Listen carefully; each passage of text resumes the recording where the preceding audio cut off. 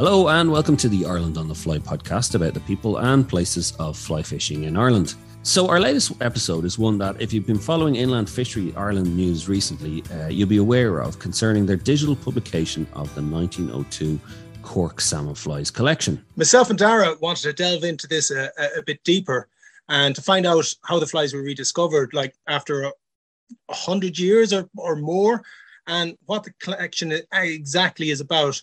So we got to speak to Shane O'Reilly from the IFI, who was involved with bringing the digital book together, and also to Peter Keeley. He's a fly tyer from Armagh, and he's a friend of the late Ted Malone, who was central to the Cork collection being recovered. Tom, you're an avid fly tyer, and look, I hold my hands up here. I'm not one. Don't have the time or patience, I'm afraid, for it. I'm too busy writing or doing other stuff or fishing. But I was just wondering, like, what was it like for you looking through these historic flies for the first time as a fly tyer?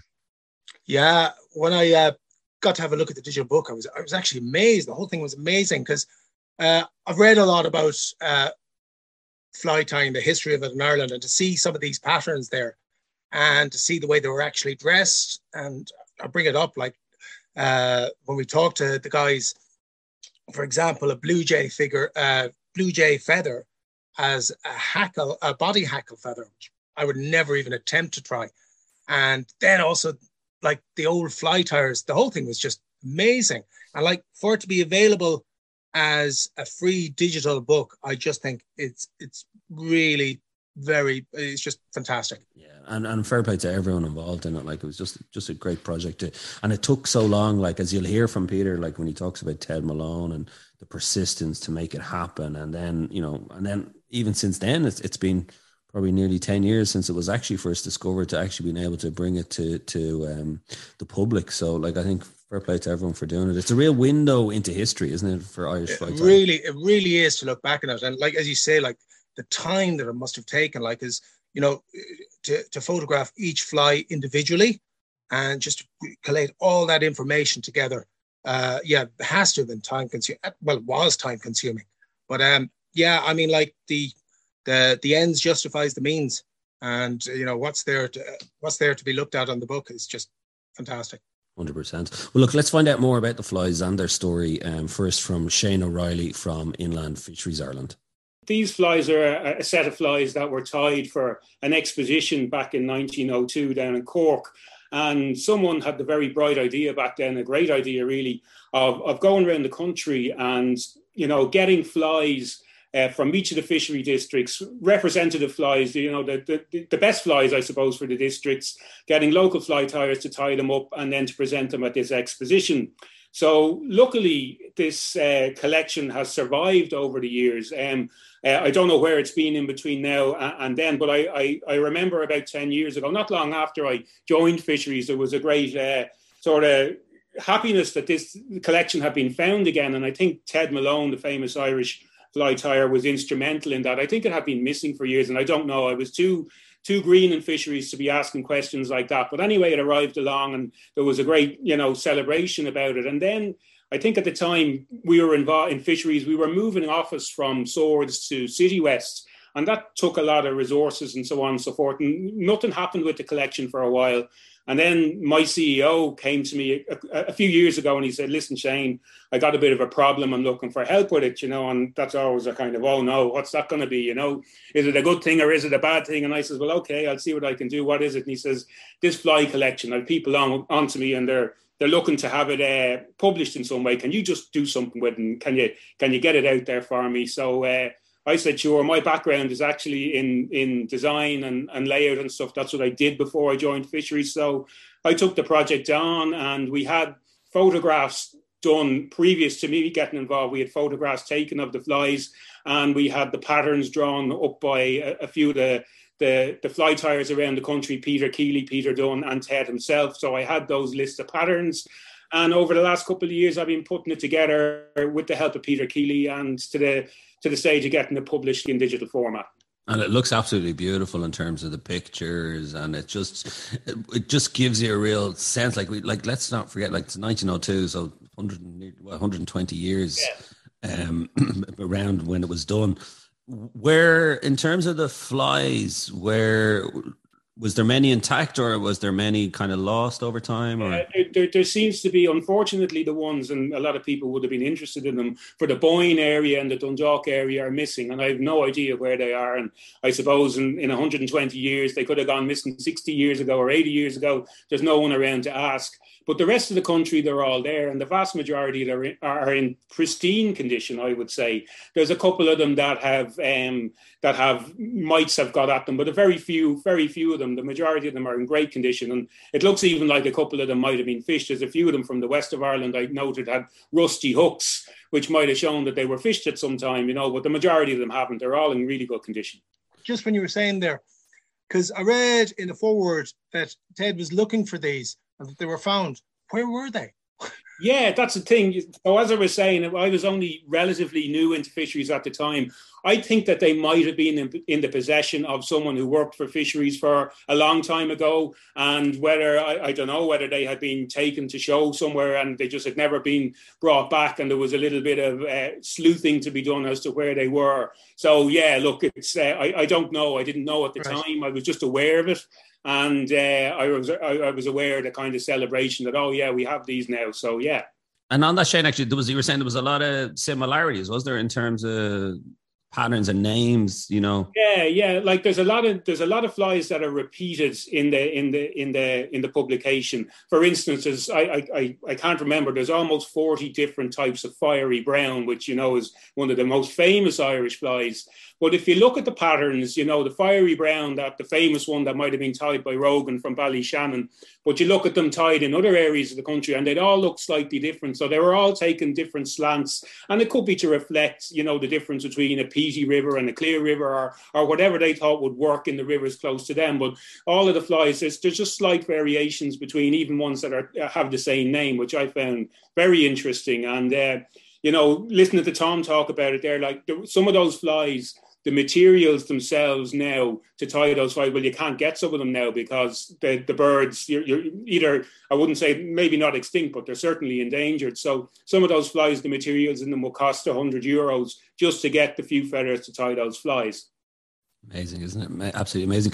Where are the flies now? Where are they being held? So the flies are kept in a safe. They're in a box that's got a lot of mothballs in it, a dark box with a lot of mothballs in a safe in IFI. And every time that I bring it out, we have an open plan office, and the stink of the camphor from these mothballs permeates throughout the office.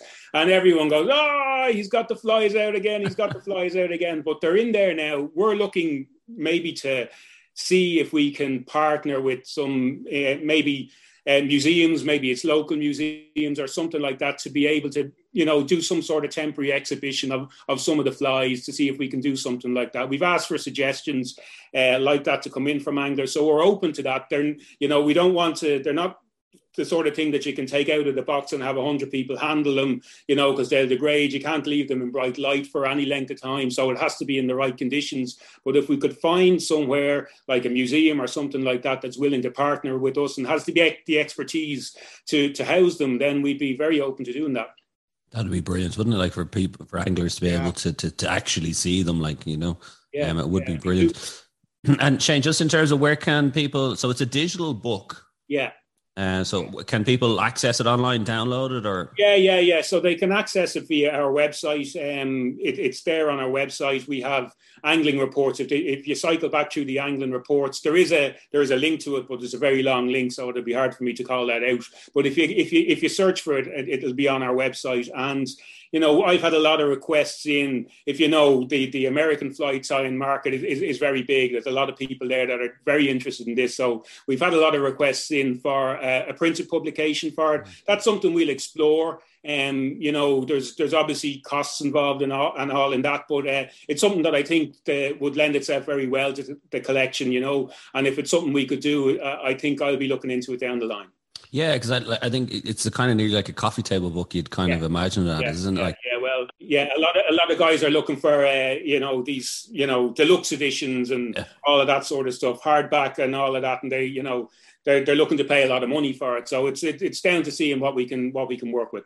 And that's the other thing as well, is it's the massive international interest from the fly tying community, isn't it? It's not just Irish fly tyers. Yeah, so I've had queries in a lot of people in the States, in the UK, in Canada, Norway, you know, the Baltics are big into the salmon flies. So yeah, lots of people getting back to me, you know, just with queries and saying, you know, no, it's great to see this, and then it's fabulous to have the resource, you know, and you know, we made a decision to put it out there for free as a digital copy, because once you go down the printed route, it kind of becomes a little bit exclusive, because it's going to cost 40 or 50 per quid for someone to buy one of these things. Whereas if you put it out initially as a digital resource, everybody has access to it. And I think that's, you know, that's a more inclusive way of sharing it. Yeah, I have to say, I think actually putting out free digitally is really a brilliant idea. I think it's a great idea, you know, to have something like that we can all have a look at, because it's something that's, and like you've touched on it there, it's something that's part of our fishing culture. So it's there available for everybody. I think well done on that.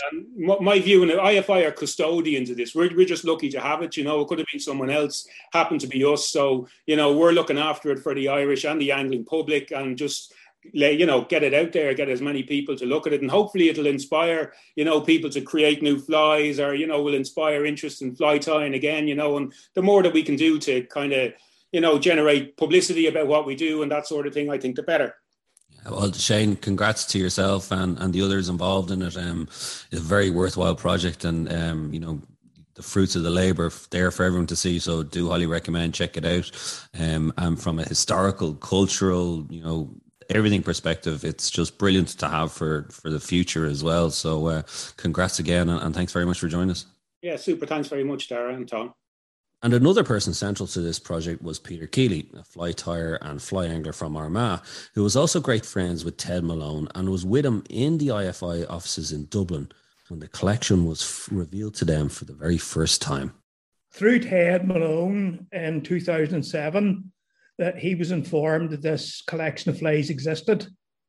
And that was the first knowledge that I had, that this collection existed. So Ted did what Ted did. He was the head of social services for Northern Ireland here up until his retirement, probably 35, 40 years ago now.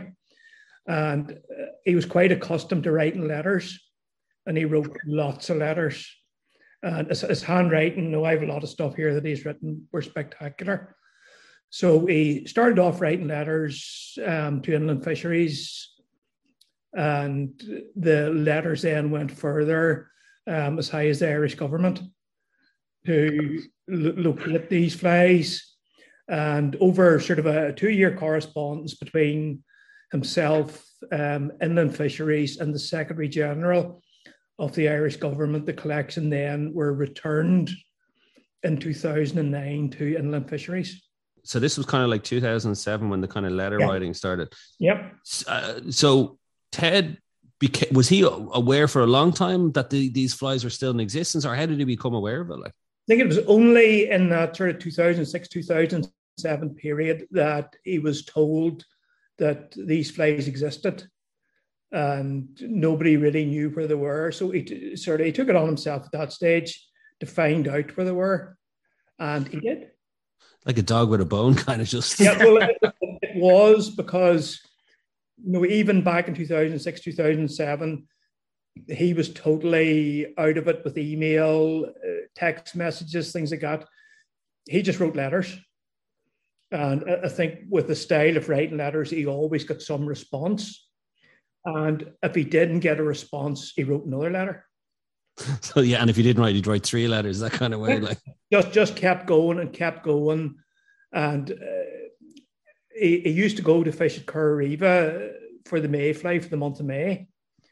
And he'd been speaking to, it was a barrister, solicitor down there, and he said, if you get no satisfaction, you need to go to government. And that's where he went. If it wasn't for Ted, these flies probably would have lain hidden, and they would have stayed where they were, and they never would have seen the light of day. Was it 2010, 2009, 2010, then you drove up to Dublin with Ted then to actually see the flies, was it? Oh, it's a while back now. It probably was in around that, maybe 2009, 2010. It was myself, Ted, Frankie McPhillips, and Peter Dunn. We went to inland fisheries when they were located in Swords. And it was Dr. Kieran Byrne. He was the chief executive of Inland Fisheries at the time. And we met him, and he presented us with this collection of flies and the box that we're in, and just spectacular to see. What was Ted like? Was he just calm, or was he very excited? No, he was quite excited. You know, he'd written a lot over the years about the Rogans and their style of tying flies, and I don't think he'd really actually came face to face with Rogan's Fiery Brown, although he'd written so much about it. And I still have the picture here of him holding Rogan's Fiery Brown in his hand, and you know, he loved that. But I think for Ted, sort of when the collection was returned, it was like closure to him, because he knew at that stage that it would be preserved and conserved for the people of Ireland. Then it was like he described it as a national treasure. Yeah, like you said, like from a professional perspective in terms of actually having these back, but then also from a personal perspective, the fact that this 2-3 year journey had finally come to an end, as you said, like it must have been incredible, especially for something like that, like you said, in terms of the Rogan's Fiery Brown. Was almost like holding history in your hands, like, was it like?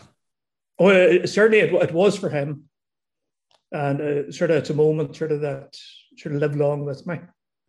Maybe tell people a little bit about Ted and you know who he was and what he did, just for maybe the uninitiated, maybe, and that might not. Well, as I said previously, sort of in his sort of professional capacity, he was the head of the social services for Northern Ireland up until his retirement in, I think it was 1970 something. He retired somewhere in around that, and he then in 1984 he produced the famous Irish Trout and Salmon Flies book.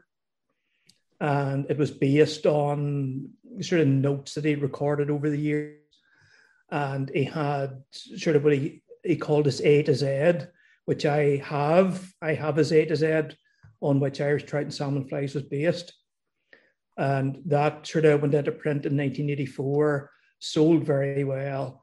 And then in coming years, the early 90s, there was a paperback copy completed.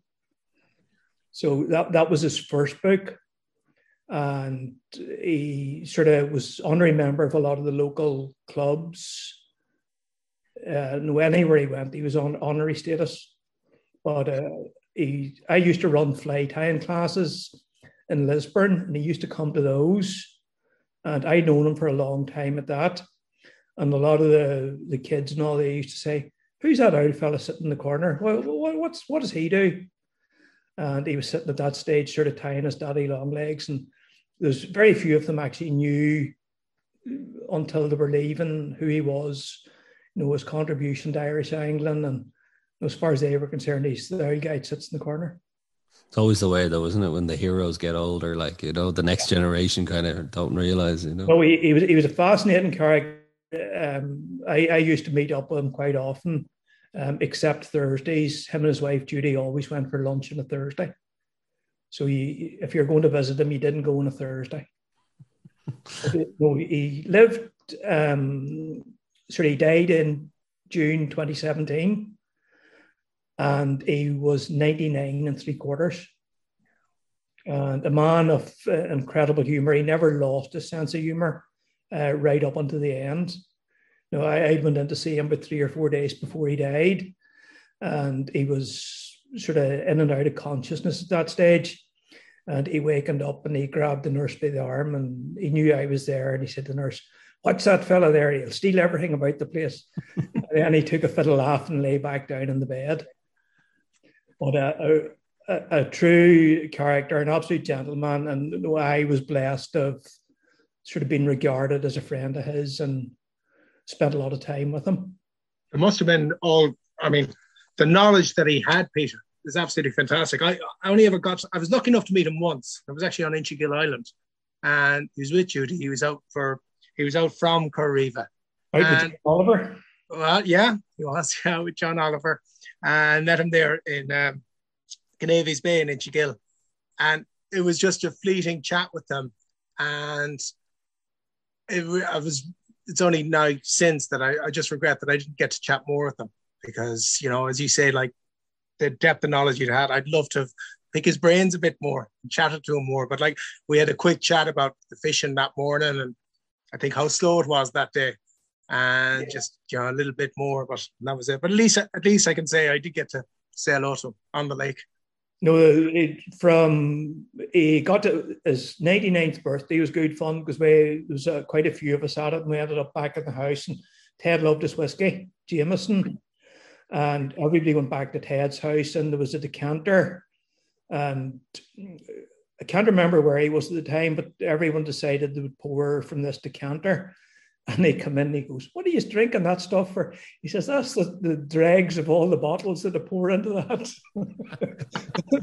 Maybe with 8 or 9 whiskies in this decanter and sort of the house blend, but he was good. It was good fun now.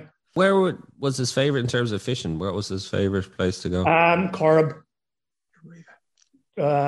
Corb and Curriva, the month of May, the Mayfly. Yeah. Trying to think, when he was 97, I think that was the last year he was there.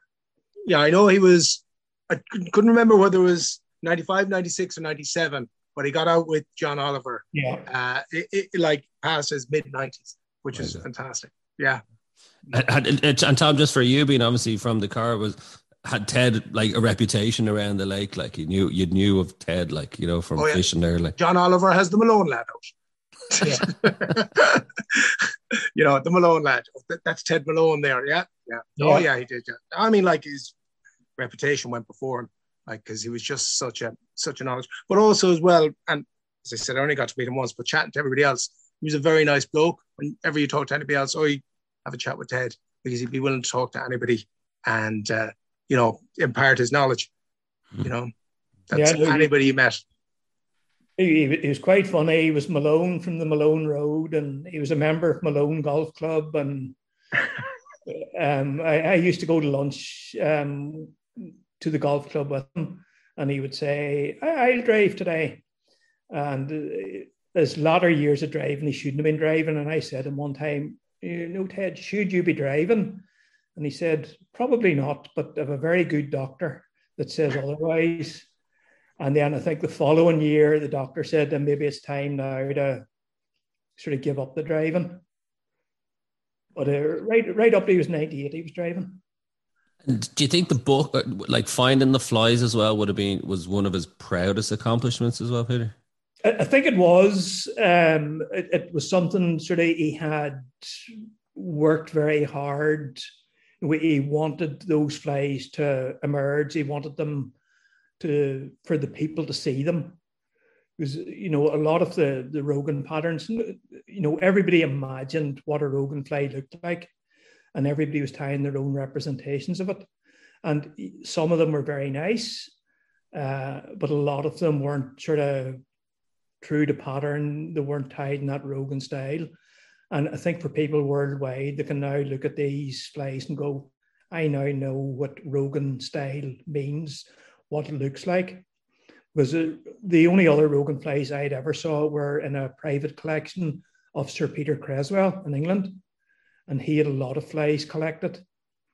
And I saw photographs of the Rogan flies that he had. And I knew when I saw the ones in the Cork collection that these are Rogan flies. He must have been over the moon.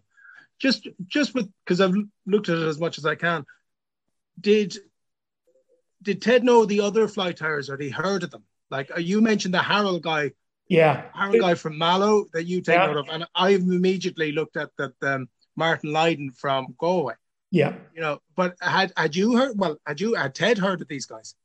There's a lot of them we've known about, sort of Haynes, Enright, Lydon, Mrs. Hackett, Courtney, all we'd known about them. But, to me, sort of Joseph Owen Harold from Mallow, County Cork, his flies are probably the most consistent throughout the entire collection. And he hadn't been regarded or widely known as a fly tyer. But it was really nice. I've copied a few of his flies since, and they have been the most consistent. And do you know anything about the guy? Have you, or first of all, Had you heard of him before you saw the book? No. So, and it was only on subsequently looking at the book that you heard of him. We delved a wee bit into sort of who Joseph Owen Harold was, and he was a justice of the peace at the time, which probably had came back into, this was prior to partition. So he'd been sort of working, more or less overseeing the likes of summonses and warrants and minor court cases, and having time to tie flies. You probably hear his relatives from the plantation times. So, he'd been about for quite a while, I would say, or his connections. And you don't know anything about Martin Lydon from Galway, because that's something I'd plan to look into if I can. Yeah, no, there's a lot of that. I will look into it now that I have time to do these things. I knew sort of about Mathers, listed in the Londonderry district. And I knew of him, but I never saw flies that he tied before. And sort of different ones up this way, Patton of Ballymoney, which saw his flies previously. And sort of Daniel O'Fee as well. There's a lot of flies in it that we're trying to get the right way of this. There's flies that should have been in the collection that weren't included. And there's a lot for Bushmills, William Doherty and Son that weren't included. He was ill at the time. And I did quite a bit of research into him. And he was a gardener in Dunderav Estate in Bushmills, and they had the sporting rights for the Bushmills River. But that's something, again, all the Dunderav Records estate, when the estate was sold by the McNaughton family to Randox Laboratories, all the estate records went to the Public Records Office in Belfast. And it was something I planned to do last year, but through COVID and everything else, that just fell by the wayside. But it's something on the radar now for the next year or so that I'll research a lot more of these people.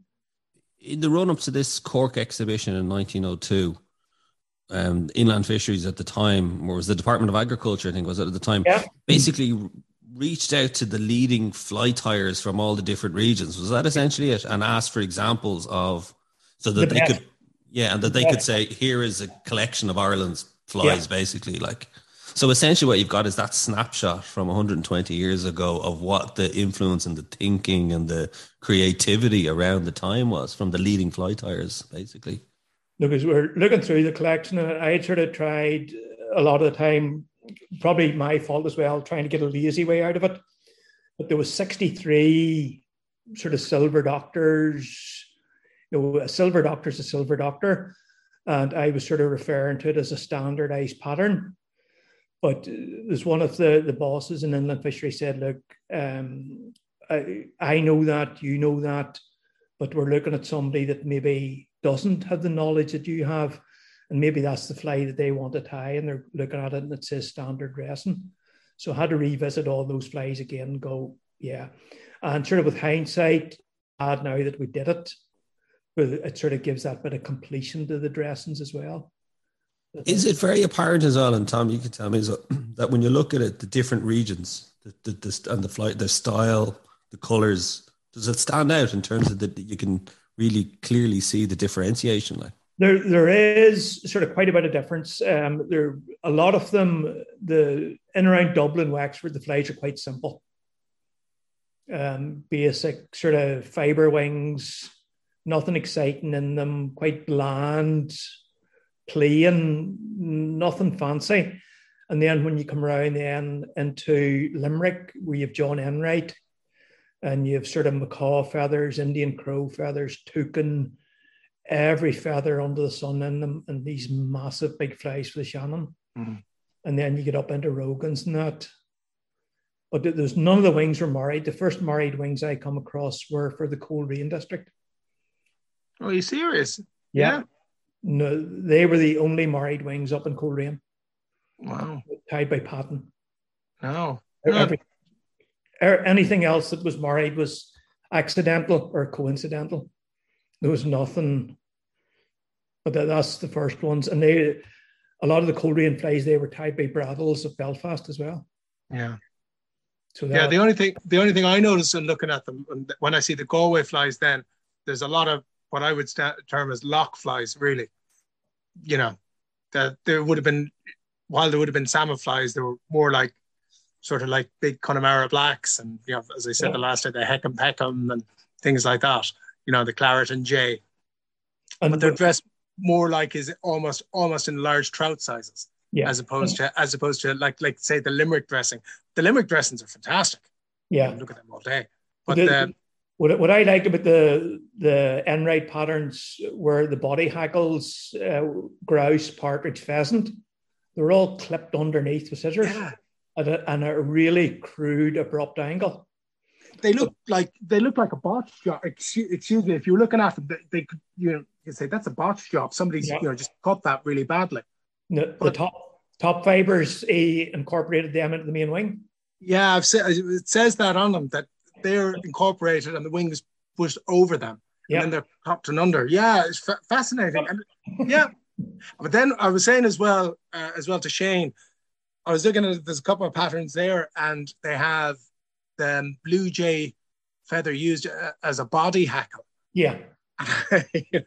And like that's obviously predicted. I was looking at them since, and obviously they've been split, with the blade, just to get rid of most of them, most of the stalk, and they look fantastic when you actually see them. Because I'd never actually seen a jay hackle used as a body hackle before I looked at this at the digital book.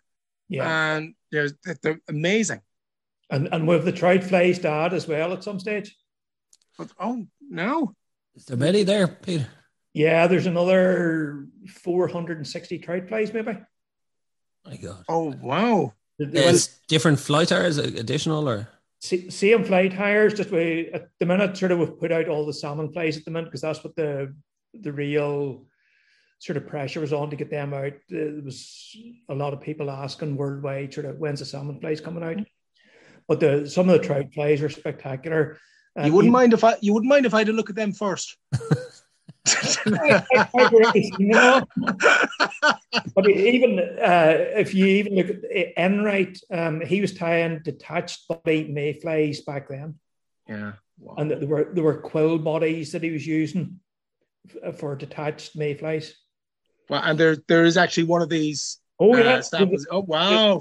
Yeah, here are three of them, and you think sort of the detached bodies are fairly sort of modern, sort of 70s, 80s evolution, and it's not.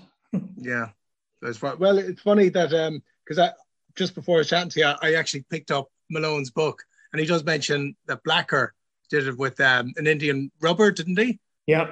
He did a detached body with an Indian rubber. Like as you said, Peter's saying there, thinking like it's a modern thing. But that brings me back, and I've said it to you before, Dara, and again, I thought because in Malone's book, he mentions Corny O'Gorman, Cornelius O'Gorman. And I was telling Dara there, Peter, I had a pattern that worked for me on mask back about 20 years ago. And I was convinced I invented it. I was convinced, and I did really well in it. And then I got the reprint of the O'Gorman, The Practice of Angling. Yeah. And in the front of that reprint, there's a plate of Corny O'Gorman's flies tied for the O'Gorman. Yeah. And the bottom in the middle is the exact. Your fly. Yeah, my fly, except that one was tied in 1790, right? So I was a bit late. But I was convinced. Now, basically, it was called the Dromore fly. Yeah. And I used to do it, and basically, I was putting a yellow butt onto it, which is the Dromore fly on a fiery brown come claret. Yeah, and I was adding the yellow butt to it. I hadn't seen it before, so therefore, if I hadn't seen it before, I obviously invented it. Nothing new in flight, huh? No. It's funny, sort of. I was even looking at the Mather's patterns. We're sort of curious as to how his purples were so good. And it was down to the potato dye that had been used, the purple potato dye, that sort of potatoes that weren't fit for human consumption that they fed to pigs, they used to dye them purple. What by boiling the potato or whatever they got? They just poured this purple dye over the potatoes so that we wouldn't eat them. Yeah. I can't remember. I think it's gentian violet that was used for doing I see what you... Yeah. Oh, yeah. And sort of even in Mather's patterns, he had an iron blue done with a quill body. and the peacock quill was dyed purple as well. And, you know, just simple things you're sort of going, you know, they were doing it back then. Yeah. Tell me this bit, is like there's been massive international interest, isn't there, in the collection? Yeah, I've sort of a few queries already from America, Australia. I know it's in China and Russia as well. So when you first saw the flies, you know, when they were discovered and you went to visit them, like that's probably what are we talking, 9-10 years ago? Yeah, easy. So it's in that time then kind of words started seeping out that the flies were here, and were people kind of anxious, you know, wanting to get, you know, a look at them all this time, like? Although there was a lot of people sort of had polluted inland fisheries to get in to see them. And I know of quite a few people that actually got to see them and were facilitated and arranged sort of for a few people to go and see them. But there was a lot of people that didn't see them, and they were sort of, these flies don't exist. Sort of, and then I think sort of with reorganization of inland fisheries, then the project got shelved, because all the work that we had carried out was 2012, 2013. It was myself and Peter Dunn, I think over about 8 days, we'd photographed them and had taken notes. And then at that stage, I developed a shorthand for deciphering the dressings, which sort of come back to bite me badly sort of 10 years later when you're trying to read it and you're sort of going, what have you written there? What's that, you clown? And it was horrendous. And you're sort of trying to make up dressings, and I knew it wasn't right. And then when Shane got involved, he sent me the photographs. And then I was able to sort of cross-reference sort of the dressings I'd recorded with the photographs. And then I was going, yeah, I have this right now. This is right. And it had taken sort of quite a while looking at them again. With hindsight, I think what we should have done back then was spent 2 days photographing everything and working from the photographs. Well, you've done an incredible job, like in terms of seeing it even digitally. Like it's just, you know, and you can tell even by the attention and interest it's generating. Like it just shows you in terms of kind of how vital the work that, you know, obviously what Ted started and then that you continued on as well, Peter. Am I right in saying this, Tom, as well, and Peter, that, you know, this is purely from my reading of, say, the likes of Andrew Hurd's books and the Blacker trilogy and all that kind of stuff, that you look at the Irish fly tying influence in the kind of 1800s, which Andrew Hurd was always, you know, talking about, and the kind of influence that went on to the late Victorian period. Does this and you kind of get the sense from reading Hurd that into the 1900s, then the Irish influence was kind of forgotten about. Seeing these flies now from 1902, does it kind of put the Irish fly tying influence back into the picture of history again, or what do you think? Yeah, very, very much so. A lot of the sort of the patterns at the time, you know, as I said earlier, people were sort of guesstimating what they were and what they looked like. And with the emergence of the Cork collection now, people are no doubt what these flies look like. And thankfully, and probably luckily for me, I've been able to handle these flies, sort of delve into them with a needle, find out sort of how they were constructed, why they were constructed, why things were tied in the way they were, why things weren't tied in the way they were. And a lot of the sort of techniques that we came across, you know, I had heard it sort of muted before, that maybe they did this. This is possible, that, and it seemed in the Rogan flies that they were more three-dimensional than anybody ever believed them to be. And finally, just on this bit, like it'd be brilliant if there was a way for it to be found that the collection could be seen by interested anglers. Do you think it'll be possible to bring it to the public, or because they're so fragile, I suppose? Yeah, the difficulty with it is it's in a sort of a purpose-built box, and all the flies are on individual cards. They're contained then within vellum leaves. And probably the vellum, if it was repeatedly handled, may end up damaged, or sort of flies end up out of sequence as well. It would be great sort of if you had somewhere that had been light sensitive where it could go in and everybody could look at them. But I don't think in the current format it's in, I don't think it's viewer friendly. And I think that's why they were keen to get the digital version out online. And the photographs, I'd spent sort of a few days with Peter Dunn doing the photographs. And for him to do them the way he did them was actually quite good. They're probably some of the better fly photographs I've seen. Well, I think I said this to you before, Tom, was like looking at them. I know some of them look a bit straggly and kind of worn. Yeah. But you would look at them still kind of go, you wouldn't think they were 120 years old. Like. No. Yeah. So some of the patterns were fished. If you go, I think it's up in the Galway, Tom, Screeb. Yeah. You look at a couple of the Screeb patterns, yeah. Well, a lot of the Screeb patterns, you'll find a lot of corrosion on them where they've been in sort of brackish water. And there's probably about 8 or 10 of them. You'll know them straight away. All the tinsels are grey, all tarnished. They're different. Hooks are rusted. You just know to look at them. They couldn't help themselves. No. Well, look, Peter, it's been an incredible journey and incredible story. Started with Ted's insistence and doggedness in terms of not letting that story go, and then yourself to help bring it to where it's at now. So, and I know Tom especially, you'll be looking forward to the next iteration now on the trout flies. Any idea maybe when that'll come out? Or I'll sort of try and push you in a wee bit on it, hopefully over the summer, because there's a lot of sort of pushing me at the minute with people going, he's going to print a book. Can we have a book? We want a book to read.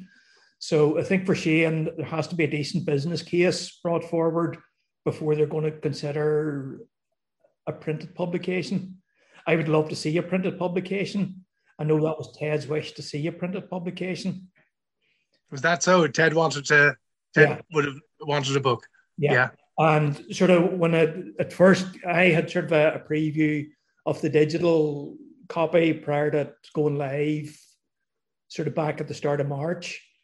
And I brought sort of the laptop down to Ted's wife and let her see the digital print before anyone else saw it. So, and she was happy.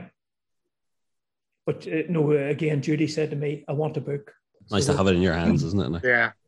But with the restructuring within Inland Fisheries, we were very fortunate that sort of Shane on board with it, because he had the drive and the incentive to push on with the project. And it was sort of a chance email I sent him sort of back last year as to what was happening with it. And then there was an exchange of emails between ourselves, and then we got all the finer, all the glitches and that nailed and got it out. But if it hadn't been for him, it would still have been sort of lying on the shelf waiting somebody to come along and push it. Peter, it's a tribute to Shane, yourself, and the late Ted Malone and everybody else involved in it. And look, we hope we might talk to you again later in the year around the trout edition when that comes out. That'll be. I should know. There's, did I say 460 odd trout flies? I'm looking forward to them. Well, you probably find flies that you've tied yourself in it, Tom. A lot of Tom's originals, yeah. Yeah. But they're nice as well, but they're not going to present as much of a problem, because you're looking at some of the salmon flies of maybe 44, 45 different ingredients in one fly. Trout flies, what are you looking at? 4, 5. So it'll be quicker. Shane has cracked the format there for sort of putting it onto the platform. So it should be quite easy to upload it. And again, there'll be another link out on Inland Fisheries website when that's done. Can't wait. And I'm sure there's thousands of people around the world as well, likewise in the same. Yeah. No, I've been delighted to see it all complete. Yeah. I really want to see it complete. Yeah. Full circle for Ted. Yeah, well, I promised him we would get it done. And we're thereabouts with it at the minute. It's 99% done. Thank you, Peter. Well done, Peter. Thanks for joining us. No, my pleasure. Thanks to Peter Keeley and Shane O'Reilly for joining us on the show this week. That was an absolutely fascinating story, of a 100-year-old fly collection that has finally been brought into the public domain. And if you do want to have a look at the Cork collection, just go to fishinginireland.info, where you'll be able to download a digital copy of the book. And do keep an eye out for the trout flies still to come later in the year. And don't forget to rate, review, and follow the Ireland on the Fly podcast on Apple, Spotify, or wherever you get your podcasts from. Plus, you can keep up to date on IrelandOnTheFly.com, as well as on Instagram. And myself and Tom will be back with another episode about the people and places of fly fishing in Ireland.